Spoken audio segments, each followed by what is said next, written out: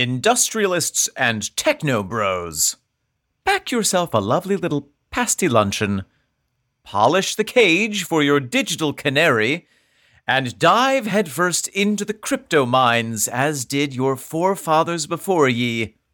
Yo, because it's time to talk Tull to me. Dude, Download Tull. Dude. Do you even crypto? Dude? The podcast is going directly into my micro server. Megabyte. Welcome back. I am Omen Sade. And I am Nick McGill. Together, we are Feckless Momes. And this, my dear friends, is Talk Tull to Me. A disruptive new technology in the global industry of prog rock, in which nickel cadmium Nick McGill and Omen Operating System Sade will upgrade our CPU by downloading directly into our intrabrain every gigabyte of music that aggro-futurist rock band Jethro Tull ever produced. We will compute with delight the data stream of megahertz Martin Barre, process the intricate codes of JavaScript John Evans, and blast our bandwidth with Barrymore Bluetooth Barlow. And someday, with enough software updates, we hope to eventually have the raw processing power to understand the beautiful binary of Ian Adobe Acrobat Reader Anderson. Speaking of which, I really gotta increase the cybersecurity around my backend. I unzipped my server last night and got spammed with malware. As an IT professional, I am very concerned at what you just told me. As your friend, I am even more concerned at what you just told me. I've tried plugging it and unplugging it a bunch of times. It just didn't work. It was great. I had a wonderful evening. But yeah, had a couple drinks. Nick, hello. Hello, Omen. Good morning. Back to the podcast. To you, fair listener. Welcome again. Thank you for visiting us week after week. We are darn near the end of Stormwatch. Is this indeed the last bonus track off of Stormwatch, Nick, or have we any more? We've got one more after this. Oh, my goodness. This is our penultimate bonus track. We are going to be talking Urban Apocalypse today. Wow. But before we go into the bright and sunny future that is Urban Apocalypse, we're gonna do a little email here. Marley, if you don't mind, could you bring this over, please? Marley! Here be your email, and I'll give you here is a bouquet. Marley, thank you. That's very sweet. The nettles are blooming very pleasantly this afternoon. That must be why you're itching profusely, yeah? Hey, okay. Don't get too close to the bouquet. Yeah, you leave that in the corner and go take an oatmeal bath. After I finish recording, I'll check on you. Slather me with calamine lotion. If you play your cards right, I just might. That's the phrase "make me pink." That's where that comes from. I'm not familiar with that phrase. No, What's the content of the email that you just received there? This is from a new writer inner. What? Johnny A. White innocence. Subject is new listener wants to say great work. Oh. Johnny says, "Hey guys, stumbled upon a Tull episode when searching for the Too Old album on Amazon Music, which I listened to in the past but had since removed. I was a big Tull fan in my teenage years in the 70s and did catch a few live performances before and during Songs from the Wood tour. Wow. From time to time, I will listen to the older stuff. Never got into the post-70s releases, and I'm still amazed at how good they were. Don't get me started on the Hall of Fame snubbing. Yes, the Rock and Roll Hall of Fame still does not have Jethro Tull in it. Really? Shameful. Unbelievable. Yeah, shame on them. Anyway, I do own the Too Old album, and it was an interesting story on how it was acquired. So this is kind of a jumpstart, not quite. Back in the days before CDs, there was a weekly Columbia House ad added to each Sunday newspaper, and for the price of a single penny, you could have a bunch of records shipped to you. Wow. The fine print was a promise to later buy a set number at retail price. My brother and I, as a joke, ordered a bunch of records for my 10-year-old brother. One of these was the MU Best of Tull. I don't think we really thought it through and really didn't plan on any further purchases. Well, wouldn't you know, but they kept sending new albums each month because we never followed through on their monthly mailer. Anyway, one of the deliveries was the Too Old to Rock and Roll album along with Aerosmith's Rocks, a double delivery that month. We played the heck out of it, not knowing how much it was panned by the critics, so to this day, it brings back fond memories.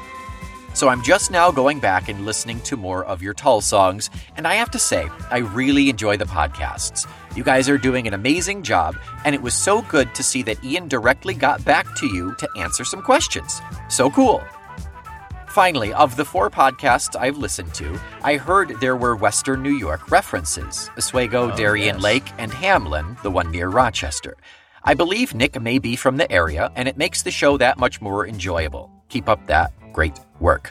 Johnny A. That's the first time that Central or Upstate New York has ever made anything more enjoyable for anyone.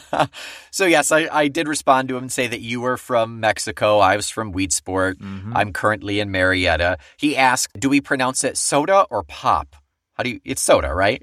I pronounce it the devil's sugar sauce. Oh yeah, straight up poison. I never had it in the house growing up, so yeah. But I think it was we always called it soda. Pop is more of like a Western New York thing. That's Buffalo, right? I think that's a Buffalo thing. Yeah, that's pretty Western. Andy actually grew up in the Syracuse area, and he has. No kidding. Yeah, so he has family around here. He currently lives in Honeoye, which you. Oh yeah, isn't that where Falls. your dad used to live there, Honeoye. right? Yeah. I used to stay in that area. Well, thank you so much for the email. That's wonderful. It's so exciting that you've discovered the podcast.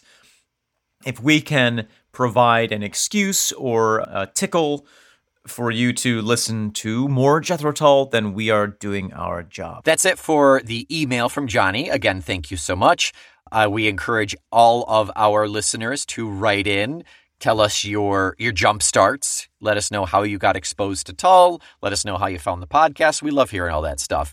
And one more thing right before we dive into the song, stay tuned, as if I have to tell you, but stay tuned to the end because we've got a little bit of a Patreon news development here. We've got an announcement for you. That's right. At the very end of this program, we will announce a new exciting feature of the Patreon. Nick, what are we listening to? What do we have the privilege of listening to and then talking Tull about today? This week, we are talking Urban Apocalypse. Ooh, now, Nick, this is a new song for me. I have never put it in my ears. Me. That's right. I forgot about that. This is exciting. So for those of you who are also lending your virginal ear canals to this song, you can join up with Omen and experience it for the first time. For the rest of you, get ready for your sagging ear holes to once again receive the turgid sound that is Urban Apocalypse.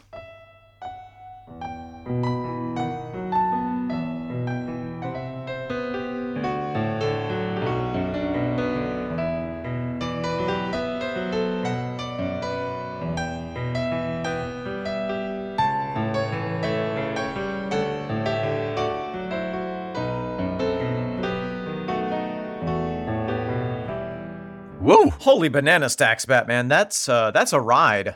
That was a ride. That was a ride on the back of the horse that the horseman is crying from. It is hectic. It is frantic. It is electric. Yes. And more things that rhyme with that. It's a lot. There's a lot going on here. Yeah, there is. May I give you my? So this is obviously the first time I've ever listened to this song. Can I give you my hot take? My hoot take. Yeah, please. What do you think? First time?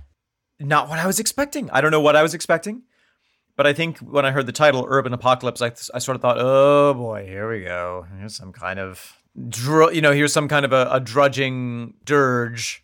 Sure. About things aren't as good as they used to be. And I was not, it was totally, it tricked me. Yeah. And then when John Evans' gorgeous sort of semi-classical, man, I could listen to him play all day. I know, right? And probably if he had been allowed to, he would have played all day. Yes. I feel that feels accurate. Yeah. You just place him in front of the piano, and then you have to physically remove him of the piano to get him to stop playing. Yeah, even when he's not in front of a piano, his hands are moving. Oh yeah, Yeah. they just had a rope. A pulley And system. The roadies would pull the piano away from him Yep. when his part was over. Yep. No one has gone through as many pianos as John Evans has. The budget for hand cages was immense on those tours. Yeah, eventually it just made more sense to just get more pianos. Yeah. Yeah. But that intro really took me into a different world, something I was really not expecting. And Yeah. then from there, the whole band coming in was a whole new thing that I wasn't expecting. I love this song. I think it's great. It's very, very good. It's very, very good. That like you said, that John Evans piano and Ian's flute coming in, it's very sweet and kind of light and lilting in that opener.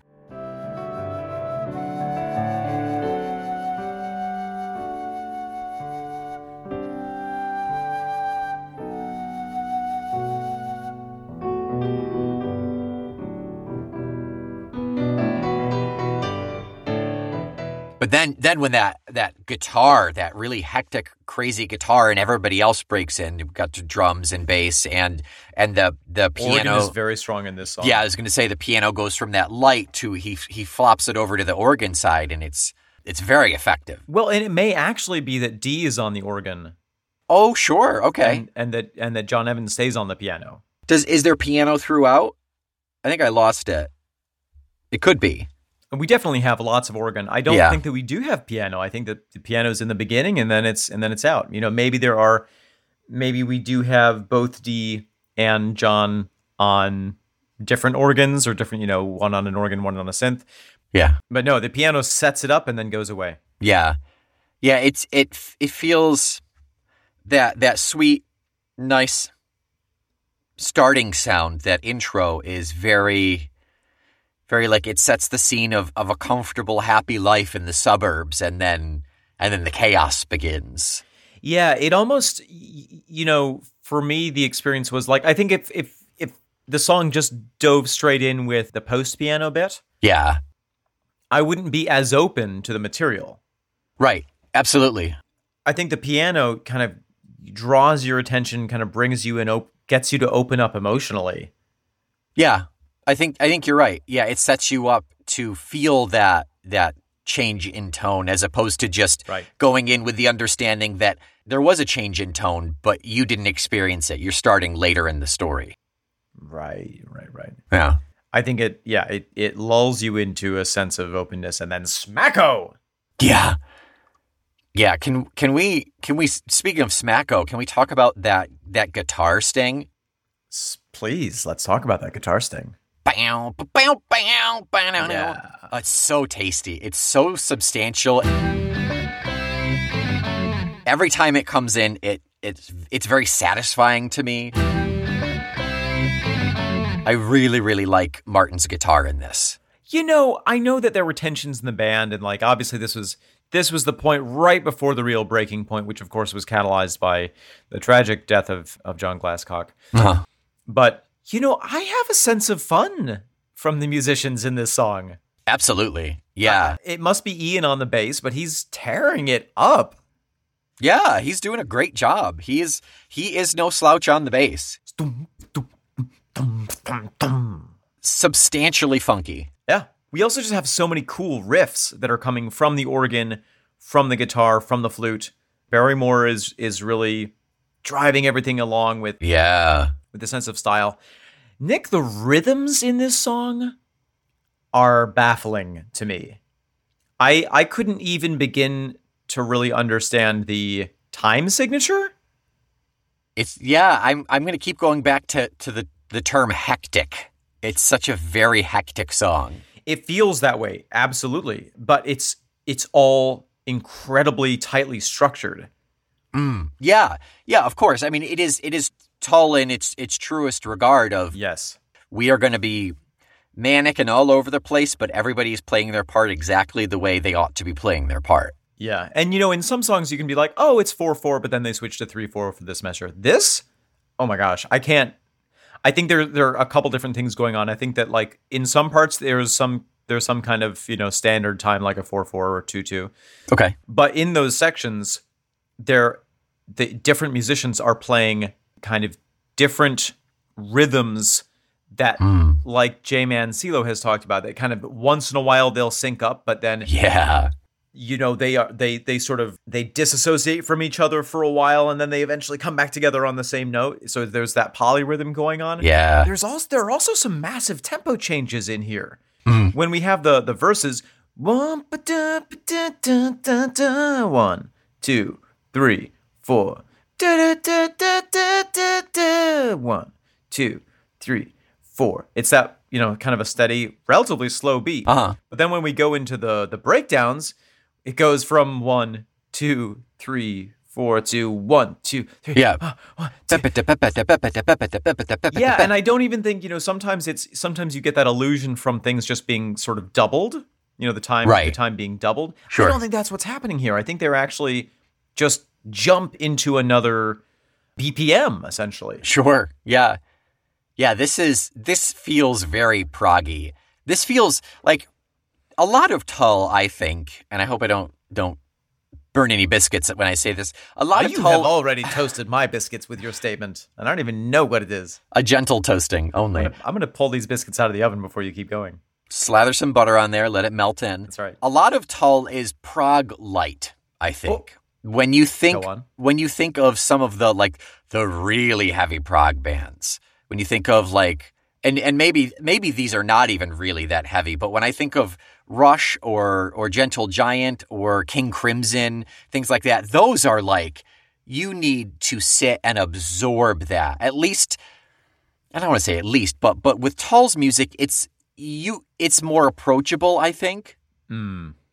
It's a gentler ease into prog. This song is not.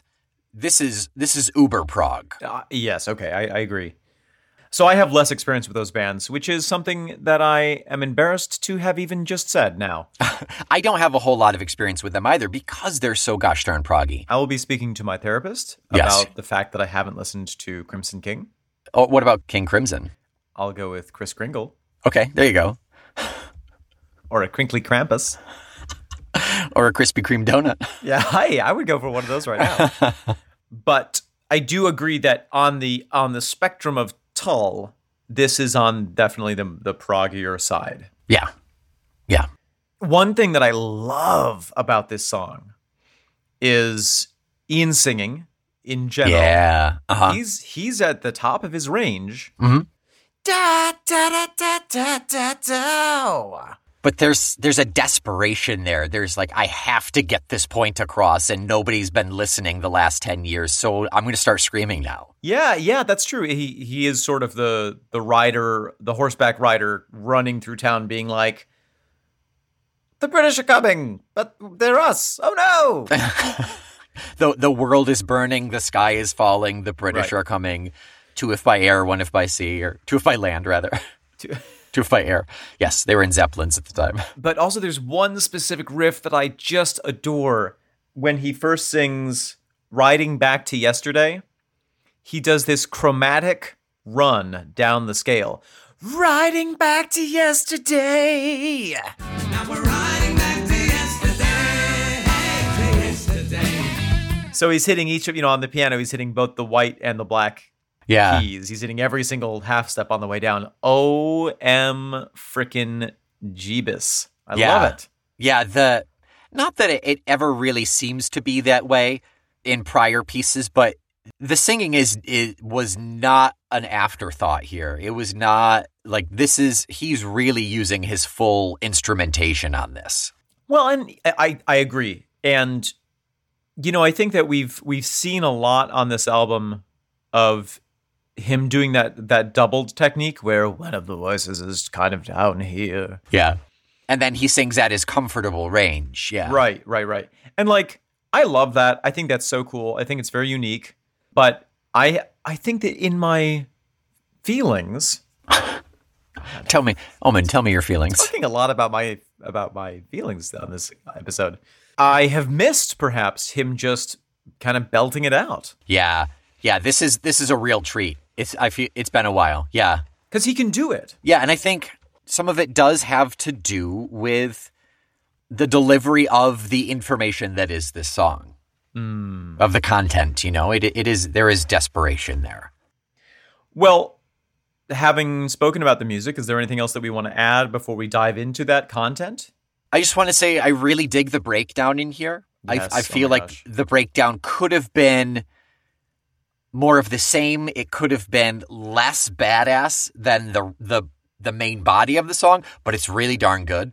Yeah. It's really good. The level of badassery with this song starts very high.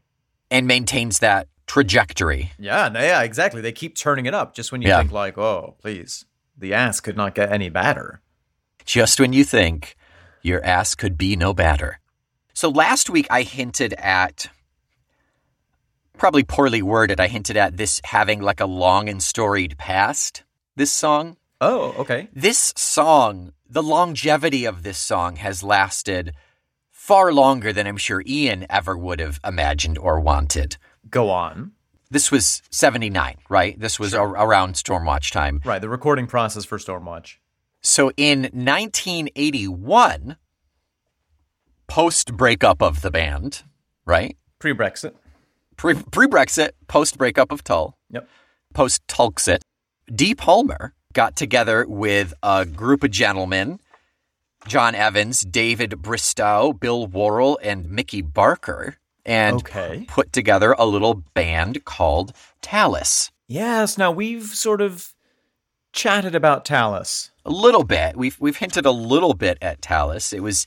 They wanted to bring in, they considered bringing in John Glascock before things happened. They considered bringing in John Glascock, Barrymore Barlow guests on the recording as well.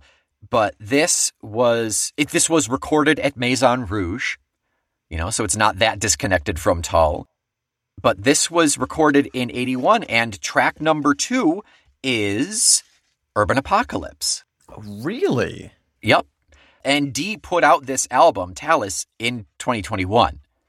Recorded in 81. Sat on it for 40 years. She finally released it, and her blurb about Urban Apocalypse is, this was written in 1979 for Tull's Stormwatch, but it didn't make the cut. It clearly needed more time, which, regrettably, we didn't have. And after all, 3 of us were on the way to the scaffold anyway.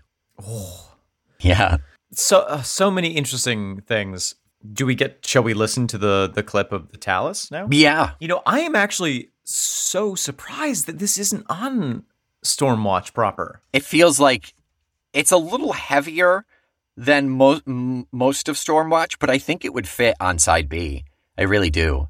I just think it's such a cool song, and in terms of the playing of it, I mean, now the other thing is that we're listening to the Steve Wilson remix. Right. So maybe there were recording elements at the time which weren't satisfactory that have since with technology been kind of fixed. Could have been doctored, yeah. But I'm fascinated to hear what the Talas version sounds like. Yeah, let's listen to Dee's cover of it, or Dee's version of it, I suppose. Oh, the ringing cry of progress,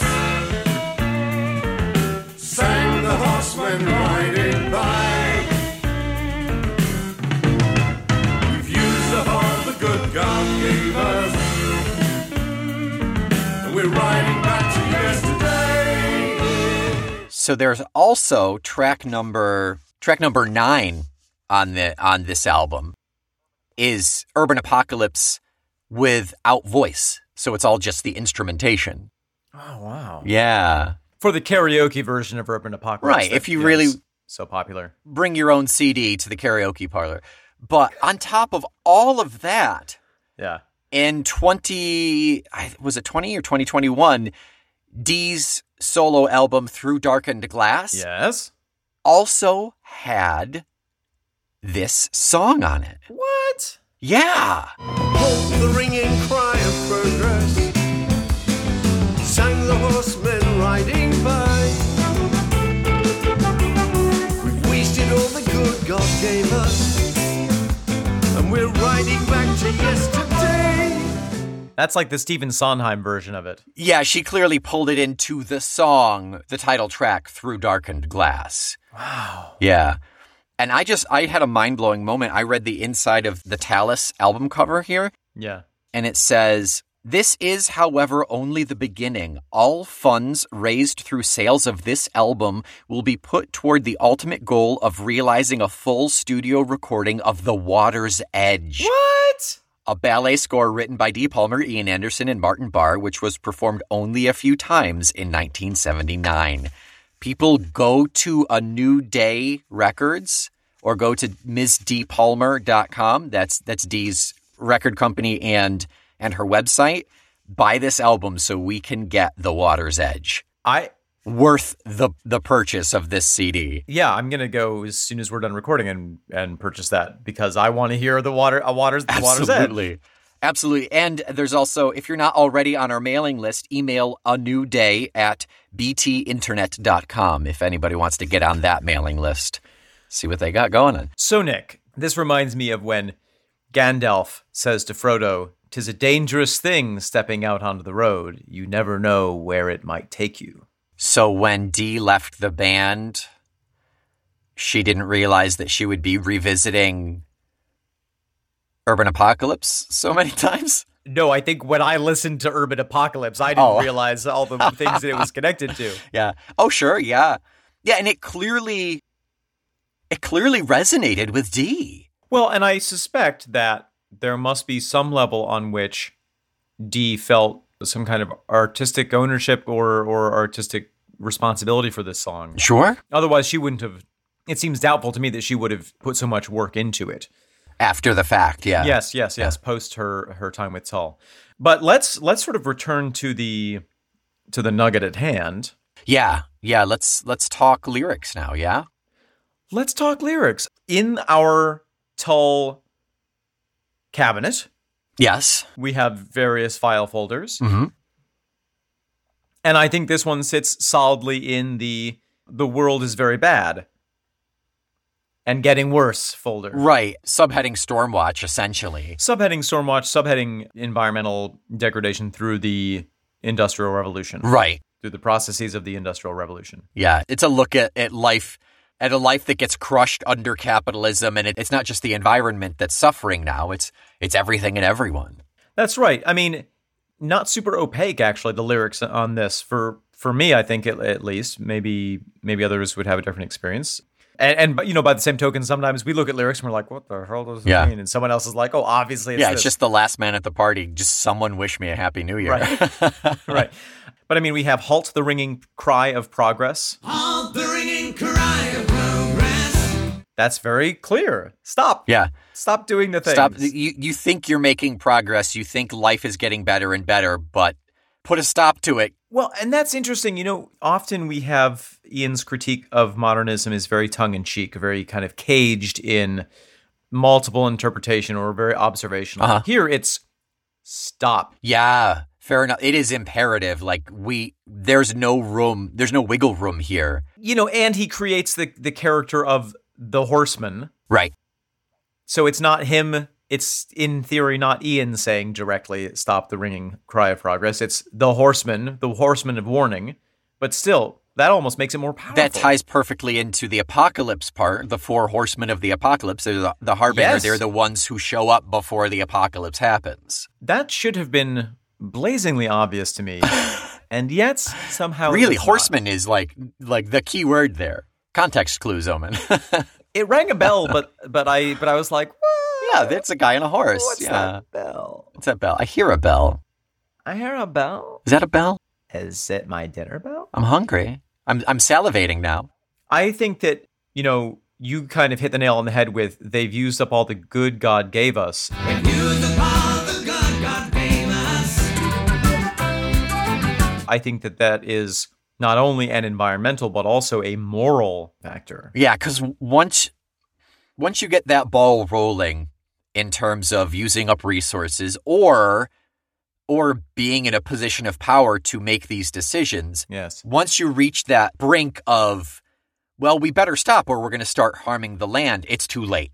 Yes. And also I think there's this steady move toward Oh, well, they're just workers, oh yeah, well, they can take more. They're asking to work. Yeah, cogs in the machine. If they don't work, someone else will. They need it. If we don't allow these 8-year-olds to work in the factory, those 8-year-olds aren't going to be able to make money and support their parents. We're giving them a job.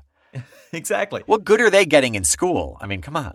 There's this steady undermining of humanity. And Yeah. we see it today. I mean, look at I don't know why this is on my mind recently, but the whole debate around Uber and Sure. it's this massive corporation who are making money off of independent contractors. Right. Yeah. The gig economy. And they've done everything they can to keep them as independent contractors and not have them be employees, because that would mean they would have to acknowledge, in a sense, their humanity more. Well, it's not just Uber. I mean, it's the exact same thing. I hope nobody's listening, but Raven is doing that in that exact same position for AT&T, the biggest telecom company in the world. And they're doing the same thing.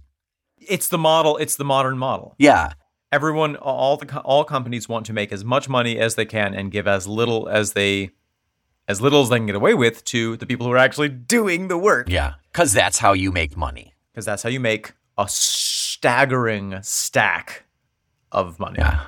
Yeah. A Scrooge McDuck's vault worth of money that you can go swimming in.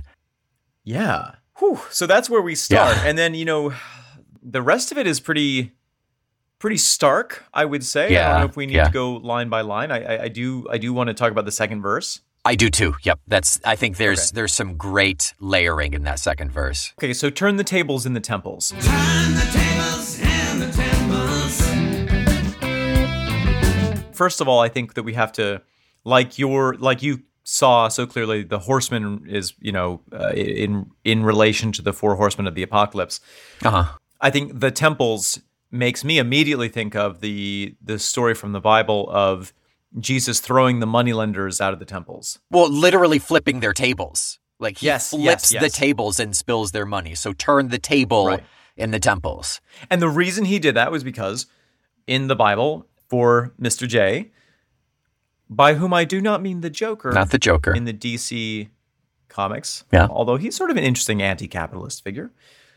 We can explore that, sure. We can explore that on our other podcast, Dissect DC, to me. Oh, I'd be willing to do that. But Jesus was like, well, this is immoral. You can't lend money and you can't make money by lending money and then getting people into debt for your own profit. Yeah. That's absurd. And especially you're doing it in a holy space. Yeah.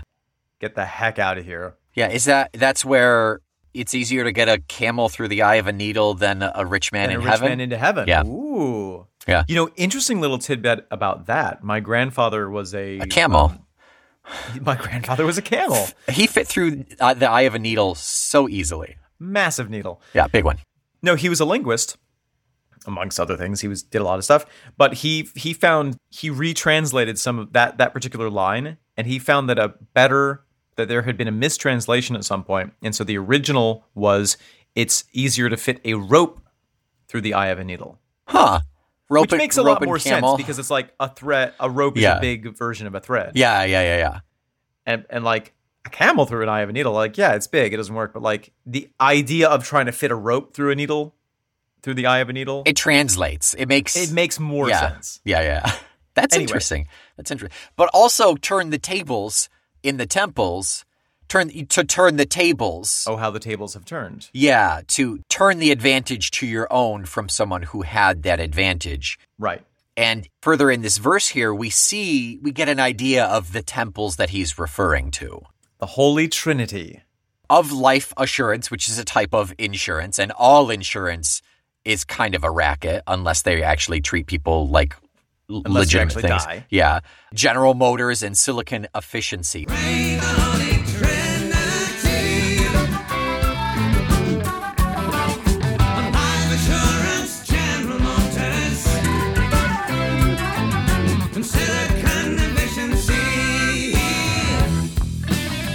So these are the temples now that we worship at. And because we worship and we give our money to car companies and tech companies and insurance companies, that is how we worship there. That is how we pray. And because we are praying there, we are obviously giving them the power. They hold all the power. And also that idea of a trinity in this sense gives me the feeling of, being pinched between the physical industry, the digital industry, and the price of living, which is like there's all these things that you pay for that are not essential to being alive. Right. Yeah. Like a cell phone. Yeah. You don't need a cell phone to grow a tomato, but you need a cell phone to operate in the modern world. Right, exactly. How disconnected do you want to be, and how feasible, particularly at this point in the game, not this point, the point of the song, but you and me, like how feasible is it to be completely disconnected and off the grid? If we lived on a farm up in the Appalachian Trail somewhere and had everything that we needed, okay, I get it. Yeah. Yeah, but that kind of choice is becoming more and more and more difficult. And that's the choice that the Horseman is kind of demanding. He's saying, let's leave all of this. Yeah. Turn the tables, burn it down. Let's get out of this because this is our last chance, it seems. The race is run, no prize you lose. The race is run, no prize you lose. That's very powerful. It's like we're all running this race under the assumption that there's some kind of reward for running it. Yeah. There's no reward. You just lose. The winners are that holy trinity, and they're not even in the race. Exactly. Ugh. Yeah. This is a very revolutionary song. It is. That I had never heard this song before. And I can see why Dee is so into it. Yeah. I hadn't heard it. I hadn't heard this version before I heard it in Through Darkened Glass. When I heard those stings, I was like, where have I heard this before? This sounds super familiar. And thank goodness those stings translated between Talus and Dee's work as well. Yeah. They're so potent. They're so good. I want to skip to a line in the next verse. Sure. Let reason reassume its seat.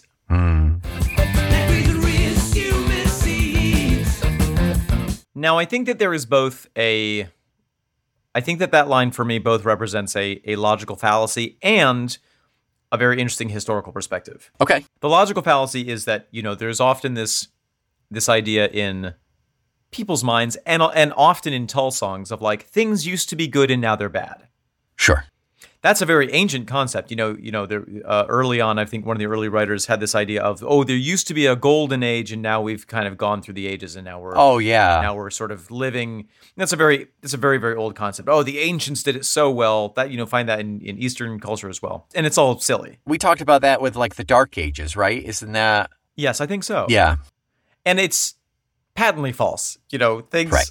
Things historically have always been improving for mankind. It goes up and down and up and down. On a super basic, like boiled down level, it's the grass is always greener. Oh, the good old days. Exactly. Yeah. However, I think that using reason makes me think of that he's referring to specifically the Age of Enlightenment when Europe was moving from the Middle Ages really through the Renaissance into this era of like, wait a minute, was it Descartes? Who was like, wait a minute, let's actually just think and base things on reason. Yeah. Rather than like, totally blindly following religion, totally blindly following these outdated modes of thinking. Yeah, tradition, just following tradition, because that's exactly the way it's been done. But I almost feel like Ian is saying, right, okay, Age of Enlightenment, good, but then we took the wrong course from there. So let's backtrack to there and then take a better track. And I think there's a lot of value. I think that's a good point. Yeah, maybe even simpler, enlightenment is good. Let's continue to try to be enlightened. Let's take a lesson from that. Right. But we have to reject all of these modern things that are destroying our souls, our sense of moral existence, our happiness, and the environment. Because we cannot be enlightened while that is happening. It hinders enlightenment. And then the end of that verse is, you hold the reins of the apocalypse. Mm-hmm. You hold the reins of the apocalypse. It's in your control. If everyone just gets vaccinated, if all the companies stop putting out carbon, start trying to make a difference, we could turn this shit around. Yeah. But horsey go fast. But horse go fast and car drive vroom vroom, and you got a vaccine, so I don't need a vaccine. And you're the sucker who got the vaccine. My horse must be prettier than other horses. My horse better than anyone else. So the next verse, Nick, I had to break out the old dictionary. For atavistic? Actually, yes. Okay. But I was also like, I want to make sure that I understand the word iniquity. I think I understand it, but let me make sure I understand it. So iniquity is an immoral or grossly unfair behavior. Yeah. Goes back to the Bible. Biblically, iniquity refers to sin against God. A little history of Nick McGill here.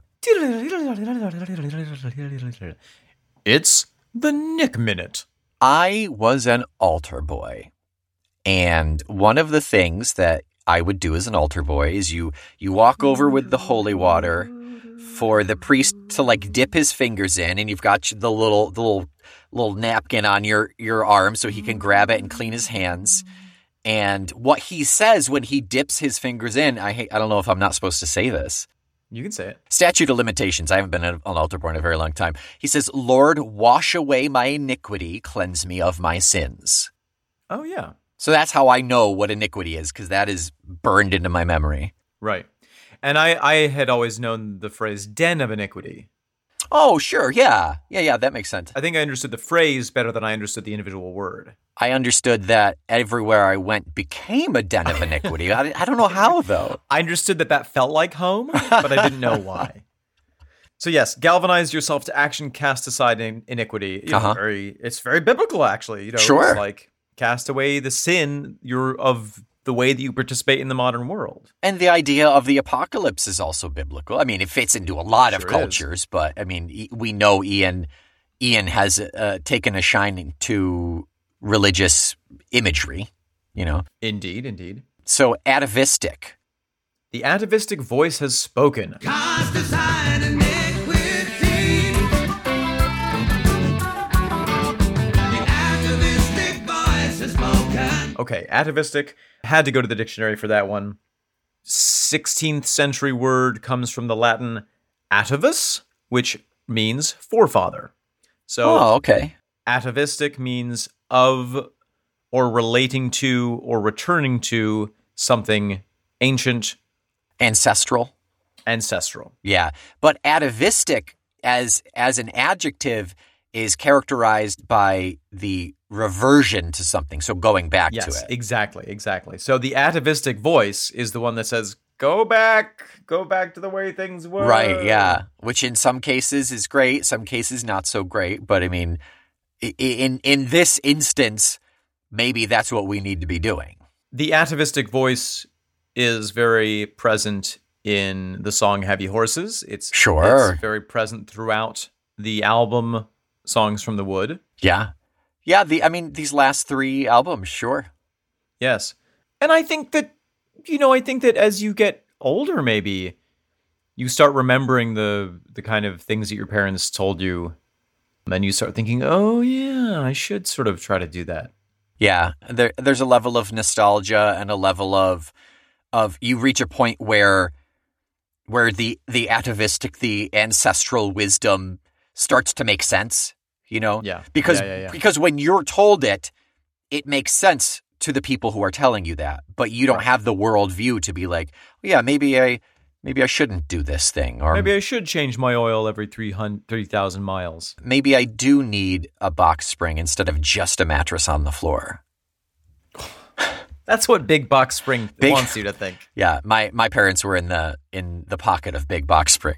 Sure. Anything else, Omen? Just that, I think the phrase, now print your names in history, is very interesting. It's like, Now print your names in history. It's a little bit of a different argument from the rest of the song. The rest of the song is, turn this boat around, because otherwise we're going to go over the waterfall of doom. Right. And the last thing is almost an appeal to the ego, saying like, look, you could be one of the few who actually stood up to this world destruction. Your name could go down in history. Oh. It's funny to me that there's a little bit of an appeal. Like it's an appeal to reason. It's an appeal to reason. It's kind of raging against the machine, as it were. And then at the end, there's that little, almost like a last ditch effort. Right. That's what I was going to say. Is it like, well, maybe none of this has worked, but maybe I can tie into that nugget that is still there and say, I mean, if nothing else, like, hey, you could get your 15 minutes of fame if the world doesn't burn up. That's the way I interpret it. Yeah. I mean, I think that, again, we've talked about this before, that you and I come from an acting background. And when you were trained in the art of thespianism, hot. I experimented with that in college. That, you look for motivation in the text. And what's your motivation? Yeah. What do you want? And then as you're, as the words are always in an effort to get what you want. Right. And your actions on stage are always an effort to get what you want. So I think that, looking through this, that seems like a slight change in tactic. Yes, absolutely. And right at the very end. Literally as he's riding away. Yeah. It's like he comes into town on his horse and he's like, this is happening, this is happening, this is happening. The time is now. Yeah. Do it, you can make the difference. Yeah. This reminds me of the St. Crispin's Day speech. Oh, okay. Henry V, Act 4, Scene 3, where at the very end of it, King Henry, it's this huge thing. It's the eve of the Battle of Agincourt. The English are fairly certain they're all going to get massacred. And he's rallying the troops. And at the very, very end, he says, we few, we happy few, we band of brothers, for he today that sheds his blood with me shall be my brother. Be he ne'er so vile, this day shall gentle his condition. And gentlemen in England, now abed, shall think themselves accursed they were not here, and hold their manhoods cheap, whilst any speak that fought with us upon St. Crispin's Day. So it's like, we can do it. We will be gloried in history if we actually do this thing. And everyone else will wish they were us. Yeah, it's the call to arms. It's the appeal to ego and glory and honor. Of course, at the time, masculinity. Yeah. If you could rename this song using any of the words in the song itself, what would you name it? And I'll tell you why I'm asking that, because I think that my least favorite thing about this song is the title. Oh, interesting. Urban Okay. Apocalypse. Oh my God. It sounds like a fast fashion store in the mall. Where'd you get this jeans? Urban Apocalypse. Urban Apocalypse, yeah. Isn't there something with urban in the Urban Outfitters? That's yeah. Forever 21 Apocalypse. Apocalypse 21. Apocalypse Forever. I like maybe atavistic voice. Oof. Yeah. That'll get it on the radio. Yeah, because that was always Tull's modus operandi, is to make those radio hits. Yeah, that's true. I would say Riding Back to Yesterday. Oh, yeah. I like it. Oh, there's one other thing. It stands waiting in the slips. It being the apocalypse, what are the slips? No, reason being the it. Let reason reassume its seat. It stands waiting in the slips. Right. What are the slips? Oh, is that just the side on the theater? No, the slips are. It's a boat making term. Oh, the slips are the things that guide the ship. You build a ship in dry dock. You build it on the land, and then you yeah. slip it into the ocean, and the slips are the things that it rides on. So if it's waiting in the slips, it is ready to launch. Yeah. You just got to pull the stop locks and bust the champagne bottle, and then. That's nice. in. That's really good imagery. I just think it's so cool. Yeah, that's really, really good imagery.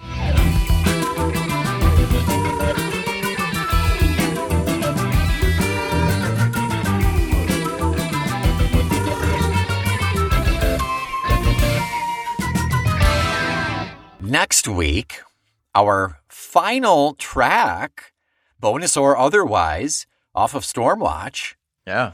another one that you have not heard before, is Man of God. The forecast for next week is calling for Man of God with a slight chance of being sad because it's the end of Stormwatch. But, I mean, we're getting right into A after that, so everybody's excited for that. Hey! It's A! And Nick, finally, as we promised at the beginning, we have an exciting new little announcement. If you haven't signed up for Patreon yet, this is your sign that you should. It's super fun and it's super cheap. Nick, what is the exciting new feature of the Patreon? So our Patreon subscribers at Tull Skull Plus, just $5 a month, get access to, you already know they get access to Outtake Tull to Me. They get access to the Discord. However, at the end of last year, we stopped recording Talk Tull with me because all of the correspondence was really going on in the Discord, which is a great resource. So Omen and I came up with another option, another bonus podcast for everybody. We are calling it Feckless. That's right. And Feckless is, for the time being, what we're doing is we are actually looking at some of the solo albums from Ian Anderson, other band members, some of the albums that are adjacent to Tull. Probably Talus is going to be on that list. And we are dedicating an episode or two to each of those albums. So, obviously Talk Tull to Me is every single song that Jethro Tull ever released. Now we're kind of expanding to albums that are associated with Tull that we don't have the chance, or it's not within our purview to talk about on this podcast. Very exciting. In addition to that, we've toyed with the idea of taking song suggestions from people on the Patreon who are suggesting things that are not Tull related at all. Yes. And we'll give them the Talk Tull to Me treatment, but just coming from an area that Omen and I really don't have the expertise in. But I mean, that's how we started. That's the show, never stopped us before. We've got that. And, I think the point is that when you subscribe to the Patreon, you have access to this conversation, and the conversation really results in things like the new podcast, Feckless, and the direction of that. So you can really actually affect the content that we create. Absolutely. And we are thinking of Feckless as being much more broad and open and leaving room for it to evolve all over the place. You can get in on the ground floor. You'd be losing money not to invest in this podcast. So join in to the Patreon to get access to that. It's a lot of fun. In January, we covered Walk Into Light. That's right. Ian's first solo album. And it was a good time. Yeah. It was a good time had by all. Spoiler alert. Until next week. Whereas in the race of life and capitalism there is no prize, you can give us the prize of 5 stars, which will bump up our ratings and make us more accessible to other listeners in the podsphere. Turn the tables in the temple of Apple Podcasts by writing a positive review for us, which will be read by other. Cry the ringing cry from your digital horseman back and warn other people that they should start listening to Talk Tull. He lost it. I've never had it. It was never mine to lose. Until next week, I am no messiah to change your views, Nick McGill. I am the breadless Q, Omen Sade, because I don't do carbs. We are here to galvanize you into action as the Feckless Momes. And this is the ringing cry of progress, Talk Tull to Me.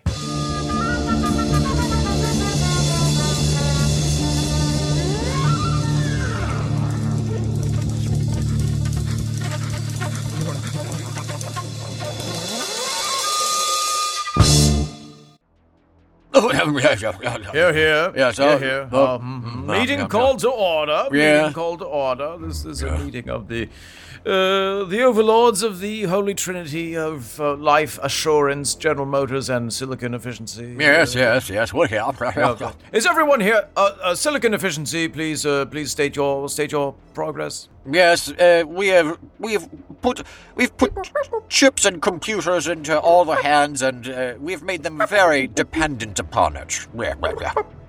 And I assume they're also incredibly expensive and unreliable. Oh, absolutely. They become obsolete within a year. They have to buy a new one. Everyone stands in line for no reason. It's glorious. Well, that's fantastic. Well, yes. Yeah, it's too bad you can't find a way to terribly pollute the atmosphere while you're doing that. Oh, no, we've been doing that right from the start. Yes. Oh, tremendous news, tremendous. Oh, that's lovely. Lovely. General Motors. Yes, General Motors, what is your report for this year? Cars are more expensive than they've ever been. They are a lot harder to get, which drives up the price thanks to the manufactured pandemic that we've created as well. Oh, that's lovely. That's lovely. To drive up the economy. And I know we were worried about the train industry taking away our profits, but has there been any progress on on the destruction of trains. Absolutely, they are all but obsolete. Trains. Vehicles have become something of a status symbol for people, and some families have 2 or 3 for no reason, but they keep buying them, so we keep putting them out. That's amazing. That's lovely. And then finally, let's see, the report on things that people spend money on in huge quantity, for which if they don't, they are punished, but don't actually do anything positive for them. Where's that department? Life assurance is here, sir. Yes, we're here. Oh, yes, yeah.